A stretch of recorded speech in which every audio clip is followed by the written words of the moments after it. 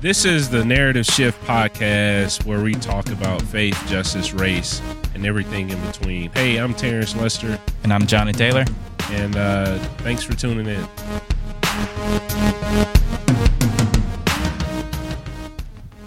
You are listening to the 9th episode of Narrative Shift. Today we are talking about dignity and how to see people, which is the 8th chapter of Terence Lester's book, I See You.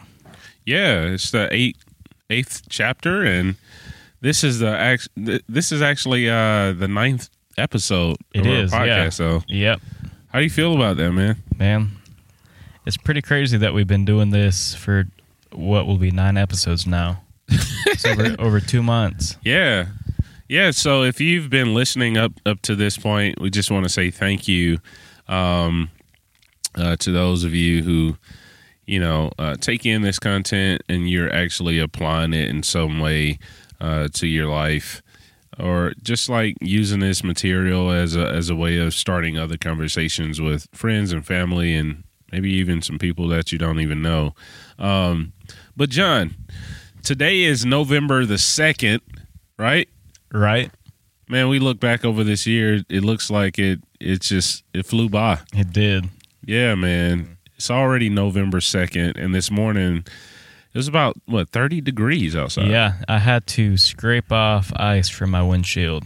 Scrape off ice? Right. No. Which meant I had to find my ice scraper from whenever I last used it. That was a long time ago. It was a good while ago. Yeah, man. You were just mentioning that just a month ago, maybe 2 months ago, it was 100 degrees outside. I think it might have even been like the beginning of October. Wow. I think. Oh yeah, it was. It was hot. I know that at least. Yeah, it was really hot. Well, a couple days have passed since Halloween. The Halloween, right? The one and only. Yeah, it was really funny this year. Churches did their Hallelujah nights, and it was a bunch of schools doing harvest festivals. Yeah, trunk or treats at different schools. We've seen a lot of festive things going. What did you do for Halloween, man? Man, I was a little bit lame this Halloween. I stayed at home. You were lame this year? I didn't even watch scary movies. I just stayed at home and passed out candy. You passed out candy? Passed out candy to trick-or-treaters. Hey, man, somebody has to stand in the gap.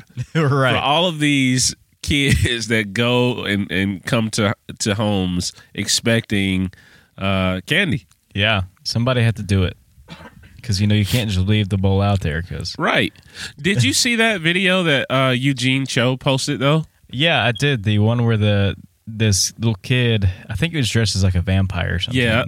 But he walks up to this bowl, looks in it, and realizes it's empty.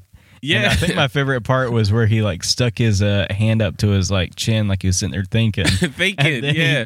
He reaches in his own candy bag and puts candy back into the bowl.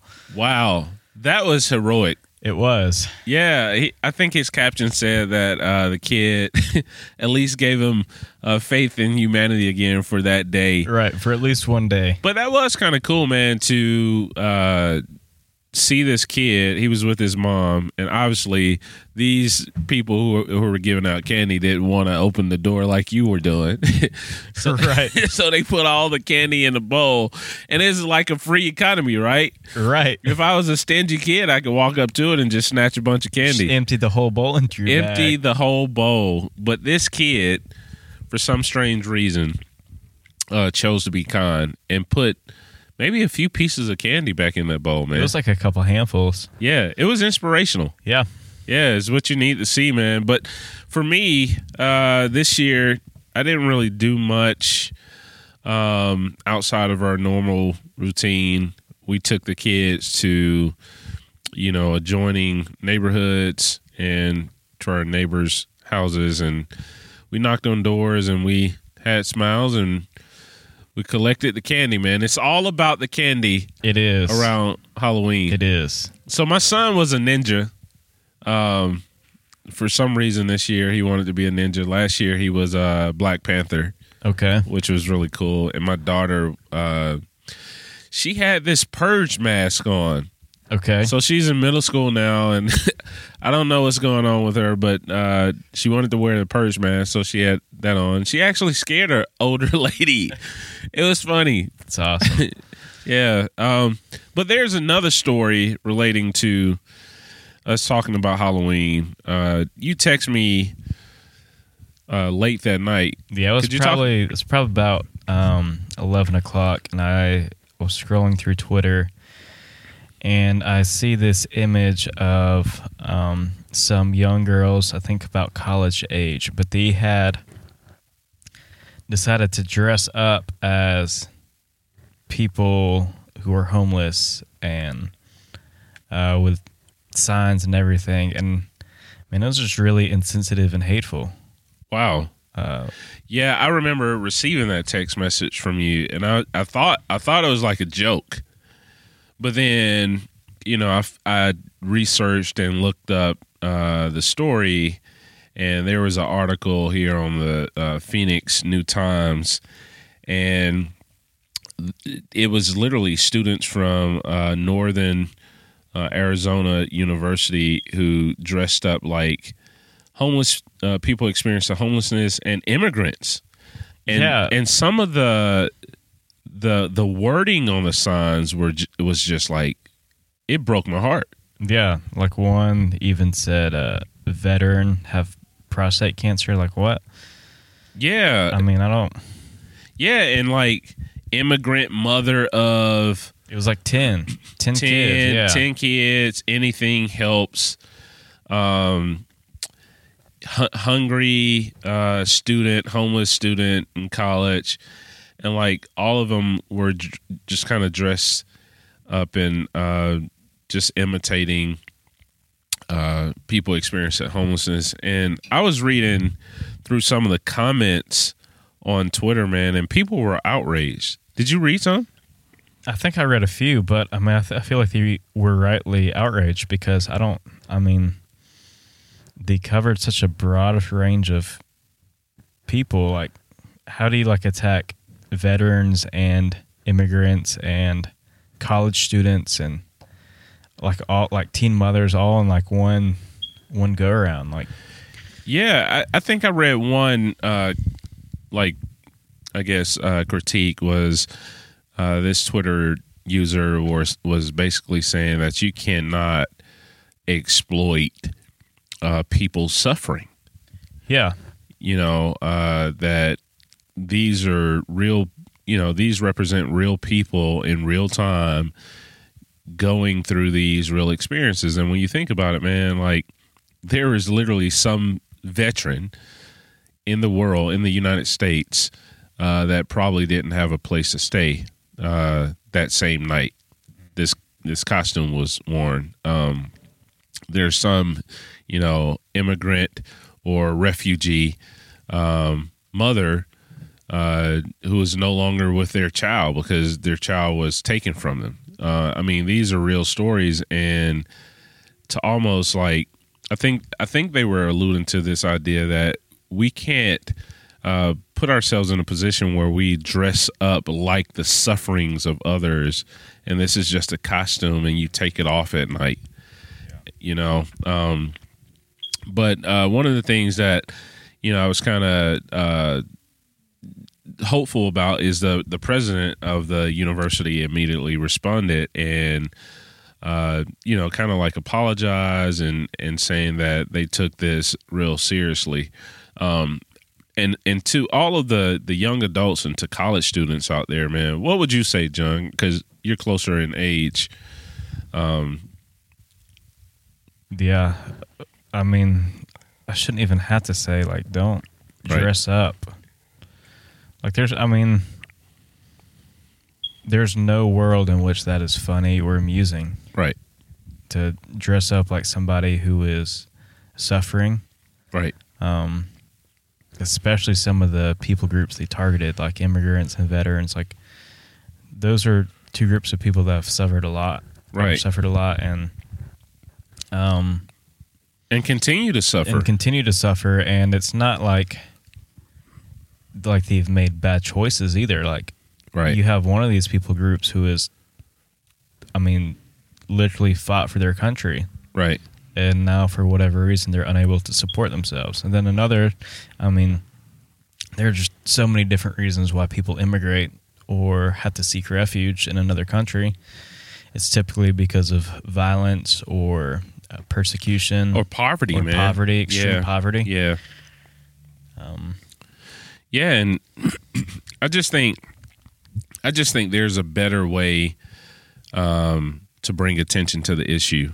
Not as something that you put on and take off, but something that you would be willing to stand in the gap for. Why not use your same voice to advocate on behalf of those individuals going through these types of circumstances? Mm-hmm. Why don't you educate people on your college campus or in close proximity, your friends, your family members, about what it is that they could do to get involved in the needs of the community, the surrounding communities? Because last week we were just talking about, different needs, different communities. Yeah, man. And another thing I just thought of, think of how many college students themselves are homeless. Oh, man. I mean, that is a good point. Yeah, I personally have known people who have struggled to put themselves through college and had to go without a consistent shelter. Like, I know people who have gone through college homeless. I know people who have gone through college hungry. Wow. They weren't able to afford to feed themselves. I was one of them, man. Yeah. Yeah, I mean, it's rough. According to CBS News, man, across the country, there's some 68,000 students who claim to be experiencing homelessness right now. 68,000. How hard is that to, people, some college students are sleeping in their cars or, living on couches or, I've even heard of, a couple college students chipping in to buy a storage unit and staying in the storage unit, having to get up in the, morning and they maybe have a $10 a month gym membership and going to take a shower there. It's all sorts of stories. And so. Yeah. And I mean, it's not even community colleges we're talking about. Like, there are homeless students attending Harvard and Ivy League schools. Wow. What does that do to you? What, man? Wow. I'm reading here on USA Today, man, that is very detrimental to be homeless while in college because students sleep in their cars and on couches and when they literally have nowhere else to go. And I just quoted and I said, what did I say? 68,000? This is a more recent number. It's nearing 86,000 college students now. Which they say this is almost a 14% increase, man. That's huge.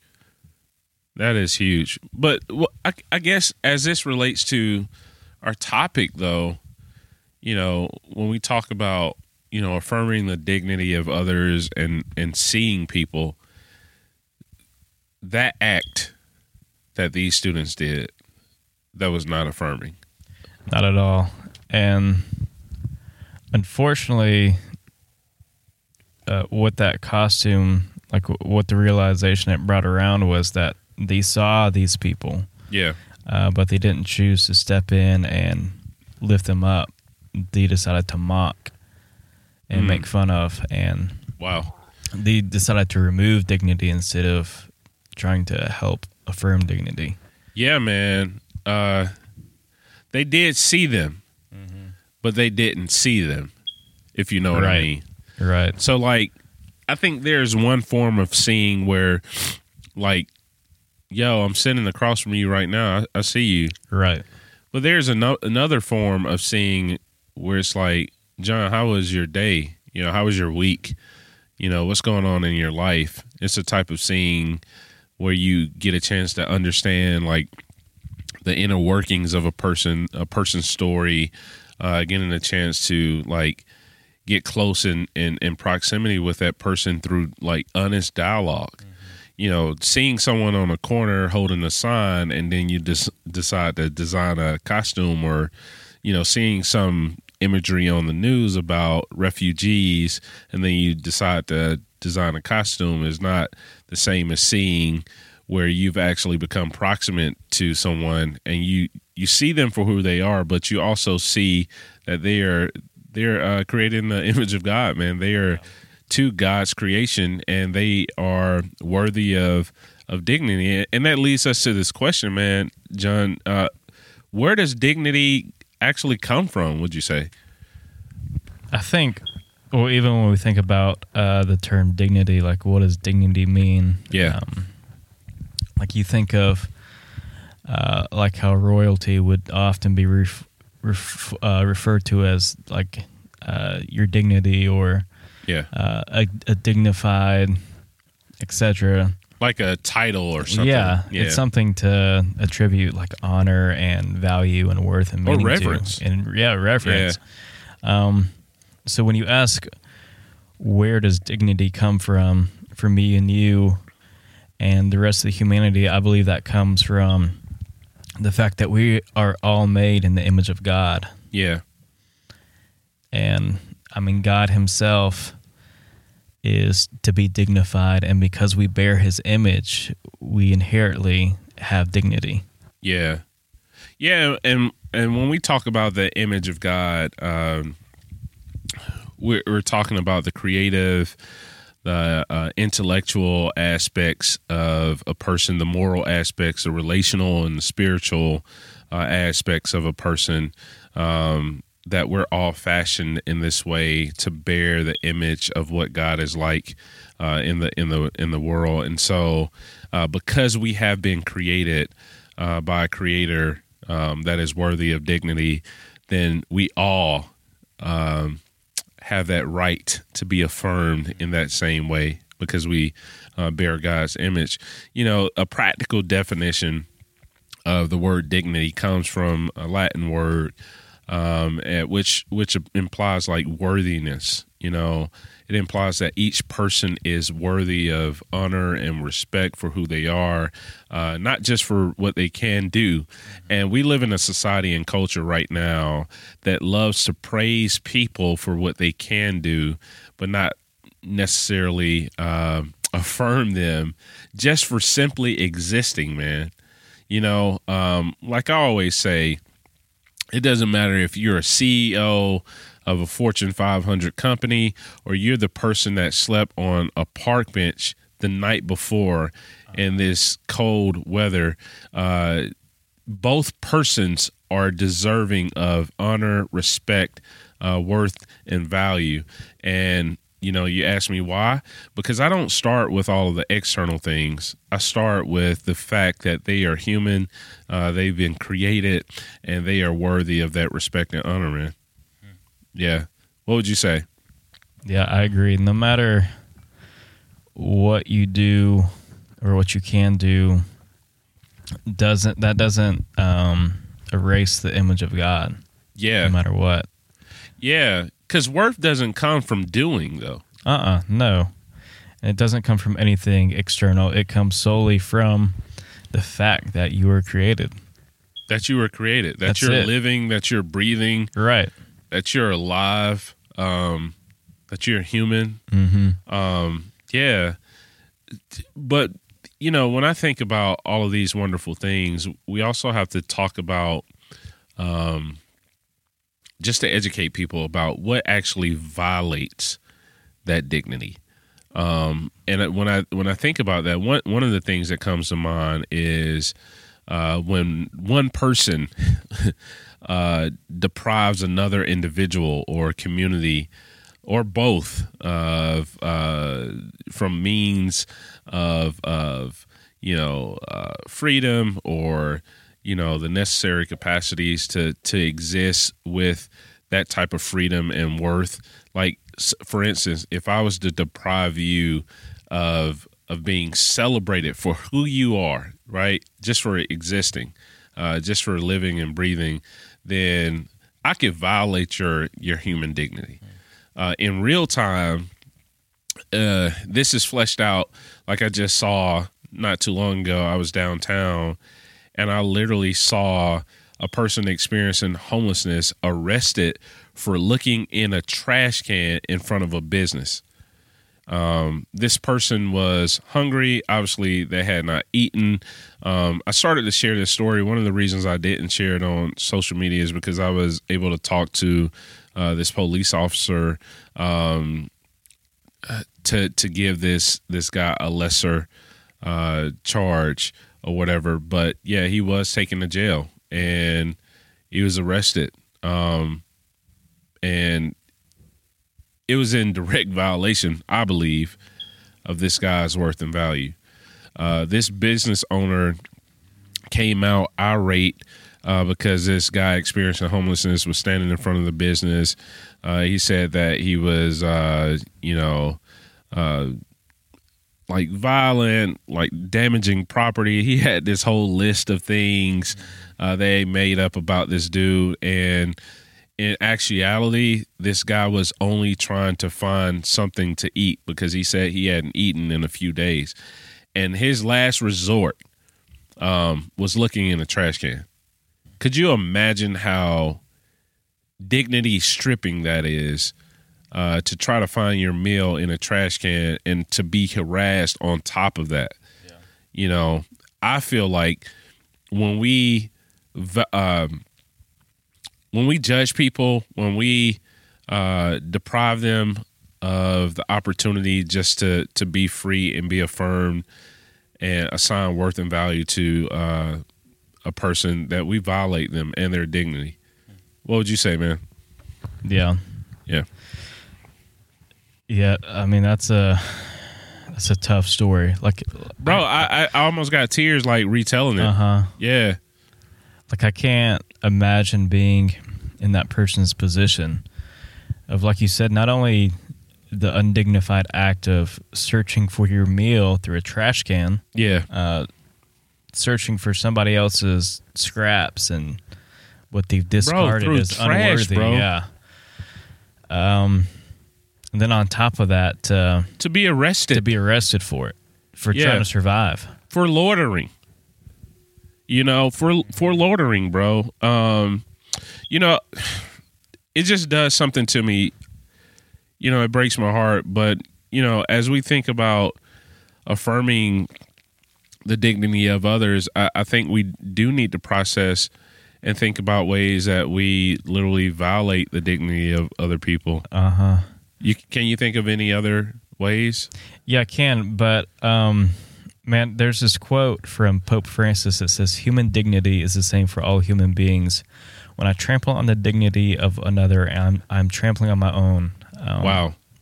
And that, you know, it makes me think maybe the reason that we strip other people of their dignity is because we don't properly realize our own. Yeah. Like we have a poor view of other people because we don't have a correct view of ourselves, and I think that goes back to the image of God. Yeah. That we don't see the image of God in others because we don't see it in ourselves, maybe. Yeah. And when I think of ways that we can affirm dignity in others, I think, first of all, put yourself in that situation. Yeah. Would you still think that you have value if you were the person digging through trash looking for your food? Yeah. Yeah, man. That's such a good point and quote from Pope Francis, man. Actually, one of my favorite quotes this year. I've been revisiting that quote, you know, over and over again. But it also speaks to the fact about how we all need each other. Mm-hmm. This interdependence. We can be, you know, independent, but we still need each other. We need this interdependence of one another, that we belong to the same human family, that we are a global village, that we belong to one another. And it's almost like this. I think in the book too, I use this metaphor of, a clothing designer, who is putting together, a piece of garment. Like, if one string is isolated, the designer doesn't throw the whole garment away, because of one string. It cares for, the one string in knowing that this one string could damage the entire piece. And so, I see it the same way, man. Like, if one person is suffering, then we're all suffering, because we're all connected in some way. And I love the quote by Martin Luther King that, injustice anywhere is a threat to justice everywhere, man. But also, like, when we think about people who are, violating the dignity of other people, I think we have to be, understand that we can violate other people's dignity when we, like, use power in the wrong way against a society or culture or a community. And, like, we've seen this flesh out in, like, wars and, violent religious conflicts and all these other things, man, where people are hurt and damaged, not just physically, but, like, they're in a place where they're emotionally wounded. And I think we live in a polarized and fragmented world, man, and we have a responsibility to pursue justice and uphold this idea of love, this power of love. God is love. And so if we are to affirm the dignity of the people, then we've got to resist the misuse and abuse of power. We have to transform this idea or notion that we're, only in one-sided relationships. Like, I see this fleshed out sometimes when people come to the communities and they'll want to bring bicycles to give to poor kids, and it's just like this one-sided relationship, not really trying to forge, intentional relationships where, you may give, but you also may receive, and it's this mutual exchange of being in a relationship. We also need to break, this exclusionary language, where we otherize people, where we put people in categories and label them. And yeah, man, I just think, like, when Jesus talks to us about loving our neighbor, I think a part of that was loving the human worth and value that God had assigned to other people. Yeah, because when the Pharisee, I believe, asked a clarifying question and asked, "Who is my neighbor?" Yeah. And Jesus, he essentially said, like, everyone, even the person you least expect or least want to be your neighbor is your neighbor. Wow. Let's talk a little bit more about that. If you can, give us an example. Yeah, like, Jesus gave the example of the Good Samaritan. The Samaritans were not well liked by the Jewish community, to put things simply. And the fact that was the person who took the time to be a neighbor to the wounded man who had been robbed and left for dead. Yeah. And wow. It's funny that Jesus almost put the Pharisee as the wounded man. He almost positioned him as that character, definitely not as the Samaritan. Wow. So he was. I feel like he was. What was Jesus was essentially saying is, whoever can look beyond the external factors and characteristics about a person, the fact that someone is Jewish and bleeding and unclean, whoever looks beyond that is your neighbor. Wow. So even going back to the story of the guy who called the police on this guy experiencing homelessness, would he have been neighbor? Yeah. He that would be his neighbor. Wow. Because beyond what you see, Yeah. This guy is clearly experiencing homelessness. He's searching through the trash for his meal. He's still human. Yeah. And I feel like the core of what Jesus was saying is if they're human, they're your neighbor. Wow.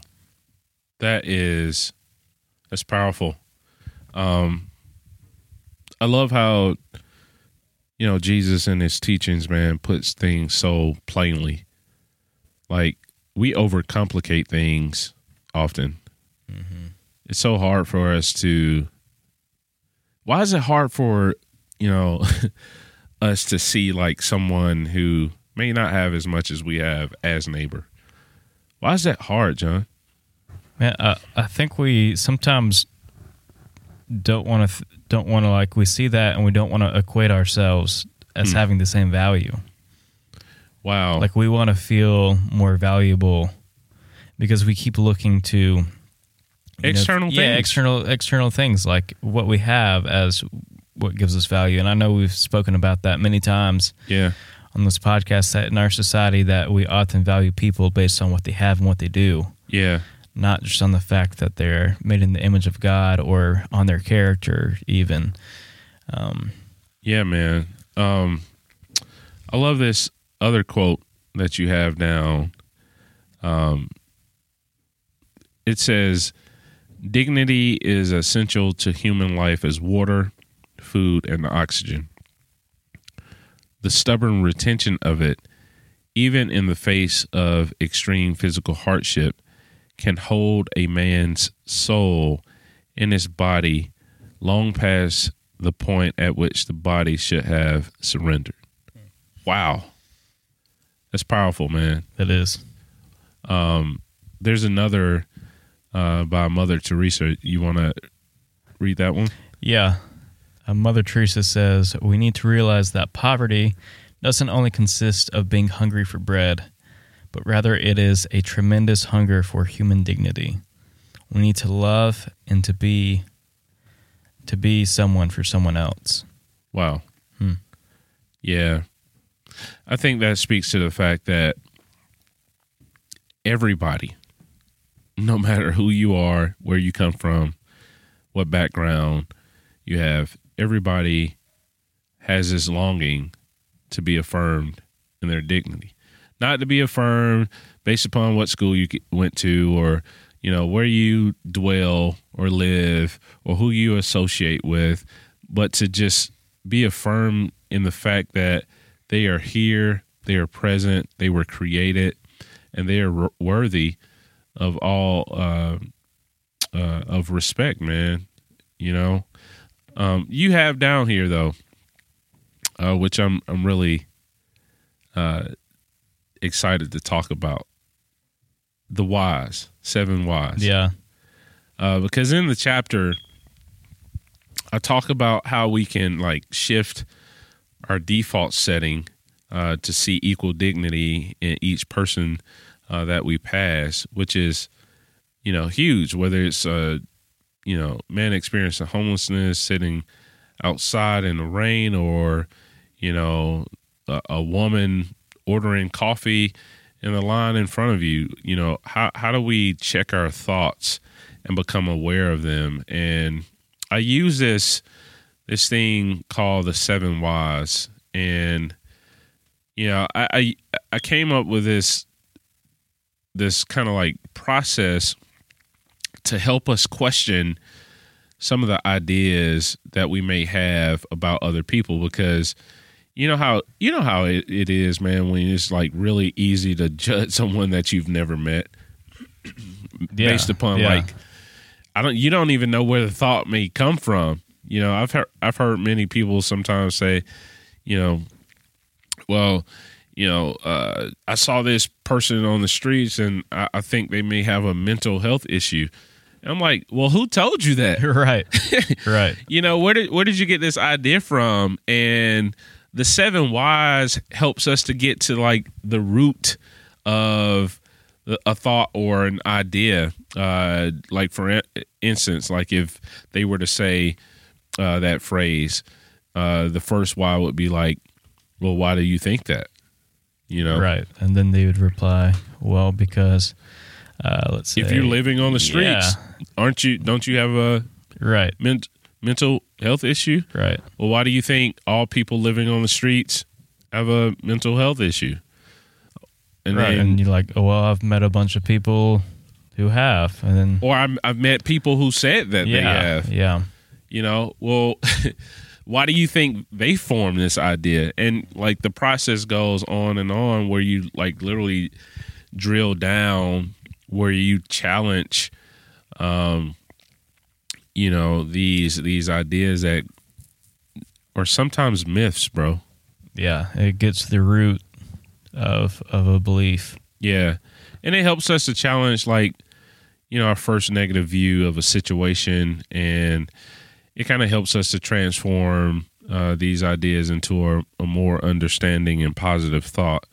And then like after we do that, it gives us an opportunity to replace a negative thought with a full picture and a deconstructed view of what might actually be going on. And then like it challenges a person to like, get proximate, to walk across the room, to force a relationship, to start to talk to individuals in a way where they can get a more clear picture. And I think that within itself gives us an opportunity to affirm the dignity of other people. Yeah, you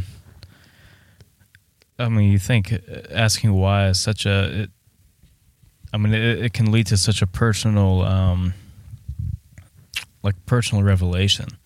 And growth. If that makes sense. Yeah, and growth. But, man, think like if I come up to you and I see you do something that I don't understand. Yeah. And instead of assuming a narrative about why you did what you did, imagine if I just asked you. Right. Like that gives you a chance to clarify and defend yourself and explain. Right. Even if like, let's use, for example, the guy that I just mentioned in the story that was digging in the trash can. Well, why? Yeah. Well,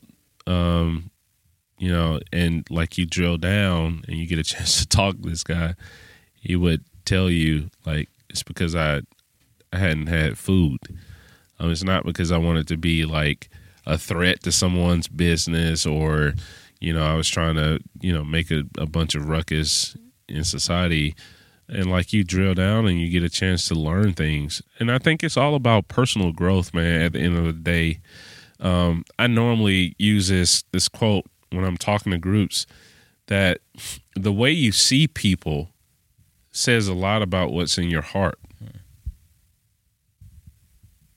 The way you see people says a lot about what's in your heart. And I think that goes directly with what you were saying about maybe we have a low view of other people sometimes because we have a low view of ourselves. Yeah. In the scriptures, like Jesus is talking about, like we should love God with everything and then love our neighbors as ourselves. I think maybe sometimes the hang up is that we aren't really able to extend love to other people because firstly, we haven't received the love of God in a healthy way, and we haven't loved ourselves properly. Mm-hmm. And it's hard to sometimes give what you don't have yourself. Yeah, Eric Fromm says that if we're lacking in love for self or love for others or love for God, that we won't be able to properly to love. Wow. Like, for instance, like if we're lacking in one area, we'll be lacking in another. So if I don't love myself, then I can't love someone else, and I can't love God either because God created me in His image, and that same God created this person in his image. And if I don't love myself, then that must mean I don't either fully realize the image of God or do not love God. And therefore I cannot either love my neighbor or God. Wow. And you could, switch that around any way. Like you could say, I don't love my neighbor, then how can you truly love God, and how can you truly love yourself? Or if you don't truly love God, how can you truly love yourself, your neighbor, and so on? Yeah.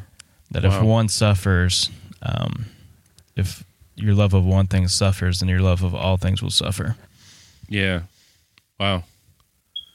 That's good, man.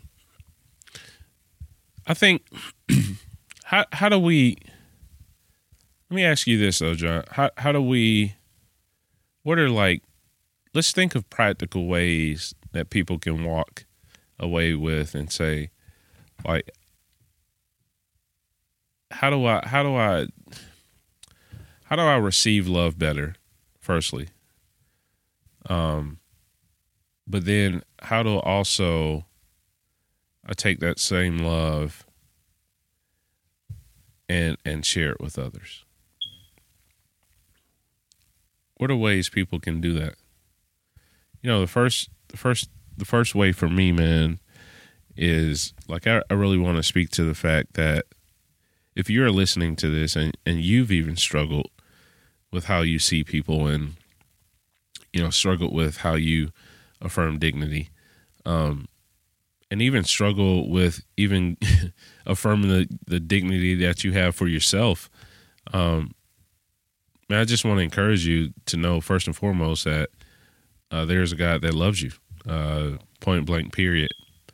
That you don't have to work or perform or, you know, accomplish, or like, you know, the earlier definition, doing all of these different things to be worthy of the dignity. God already loves you because you were created. He created you. Yeah. And just rest in that, knowing that, you know, you've been intelligently designed, but the God of the universe loves you. Yeah, I mean, even just thinking about that, like, look at all the things that God created and could have chosen over us. Right. Like, it kind of blows my mind, like when I see like a cute little puppy dog. Yeah.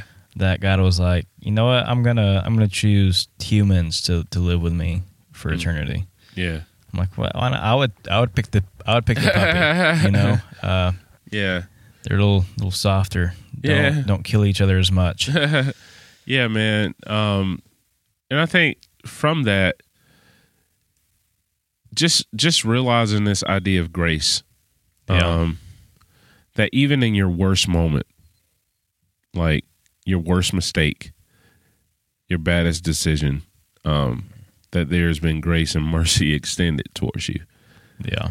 I think in an earlier podcast we were talking about, you had mentioned, like, what if we could put our lives all like our full selves on social media, right? Yeah, like unedited. Mm-hmm. Even in all of that, God loves you. Yeah, that blows my mind, bro. Yeah, for real.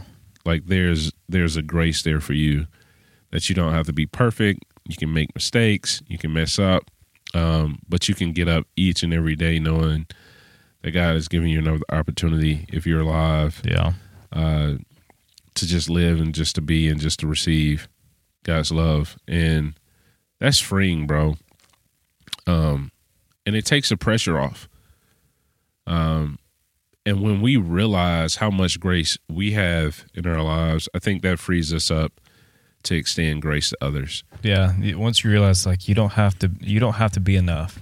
Yeah, because God is enough. Jesus is enough. Like, you're enough. Yeah, yeah. Like that's all there is. Like, there's nothing more required of you. Right. Yeah, like that puts you in a space. Well, for me, I know it does for me, man, to love other people well. Yeah.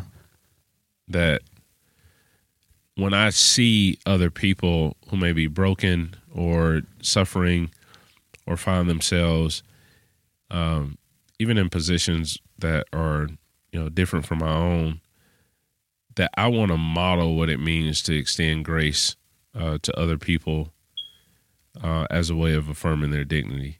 Yeah. I want to call out the good in people, man. And I think that's one practical way to start affirming the dignity of other people. Yeah. Like, what's one person around you? What's one thing that's good about that person? If you were to really sit down and talk to them and get to know their story, what's one good thing you could call out in them? Because when God created, he said it's good, and there's goodness I believe he's placed in all of us, man. And if that was to be called out, what world of a difference could that do in encouraging and offering somebody hope? You know what I mean? Yeah. Yeah. I mean, like the scripture says, like we are supposed to love others because Christ first loved us. Yeah. And the scripture gives such a clear definitions of love. Yeah. It's one of those things where it doesn't beat around the bush at all. Like, we have scripture that says, no greater love has a man than to lay down his life for his brother. Yeah. Or that love is patient, love is kind. Yeah. Doesn't seek self, and so on. Or even that the fact that scripture often uses the terms love and hate as like idiomatically, meaning to choose or reject. Yeah. So like when you say love, you love someone, you can almost say you're choosing them. Yeah. Yeah, that's good. Yeah, man. I think like there's just so many people out here that, man, if you were to think about it, that just haven't heard anything good about themselves. I just keep going back to this idea that maybe God could use your words to be hope to somebody. Yeah. Like, what if someone wants to live a little longer and not give up because you chose to see the good in them and affirm that? What if someone is inspired to be closer to God, or to, give life one more chance because you love them, similar to what you were talking about, like Christ has loved us. What if someone needed to hear that there is grace for them as well, that they don't have to perform? What if somebody just needs to hear, that they're worth it? Yeah. I think those are some really great and practical ways, man. Like, find someone close to you, call out the good, practice. Another thing is practice the ministry of presence. Yeah. Just showing up, like not even always having to do something, just being present and listening and, affirming people through your presence, just letting them know that you are there. And standing with people through difficult times. I can remember several key people in my life, man, where sometimes they didn't have any words. They were just there. And just the mere presence itself is very affirming. It lets me know that someone is willing to sacrifice and stand with me in struggle because I'm worth it.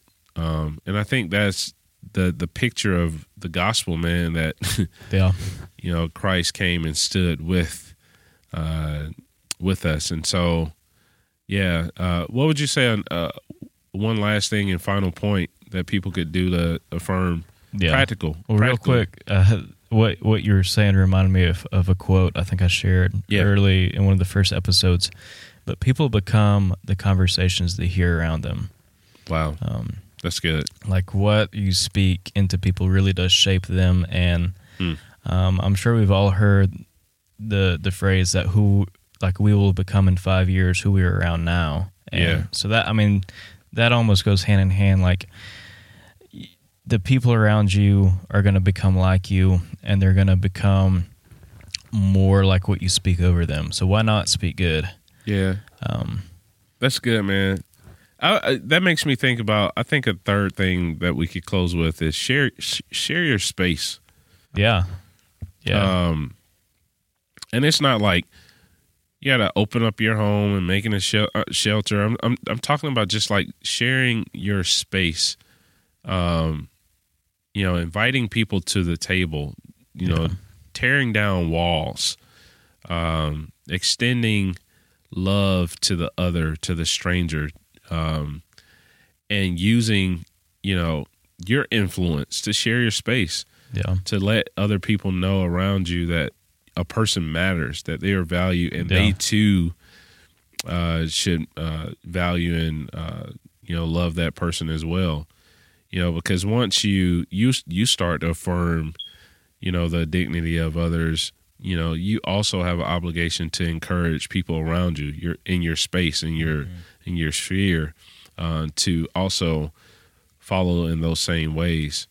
Yeah. What if those college students would have shared their space, right, and included other college students experiencing homelessness, and affirmed them instead of mocking? Yeah, they probably would have had a different Halloween costume. Yeah. We're all called to create places of belonging. Yes. And acceptance will breed more acceptance. Yes. And when we bring people in, they'll bring in others. Yes. And when we create this place of belonging, not only do we make others feel that they belong, but we create it for ourselves. Yeah. And that's what we all long for, is somewhere where we're listened for and people are looking for us. And, it comes back to the sort of the prodigal son, where the father is searching for this son who is gone. He's waiting for him to return. And man, I think that's a lot of what all this is. Like, what better way to affirm dignity than to take the story of the prodigal son, from the perspective of the father, and using that as a framework for how we treat others. Yeah. Like, here comes this son who had totally rejected him, and not only that, but ran off and squandered all the hard-earned resources that the father himself had worked for.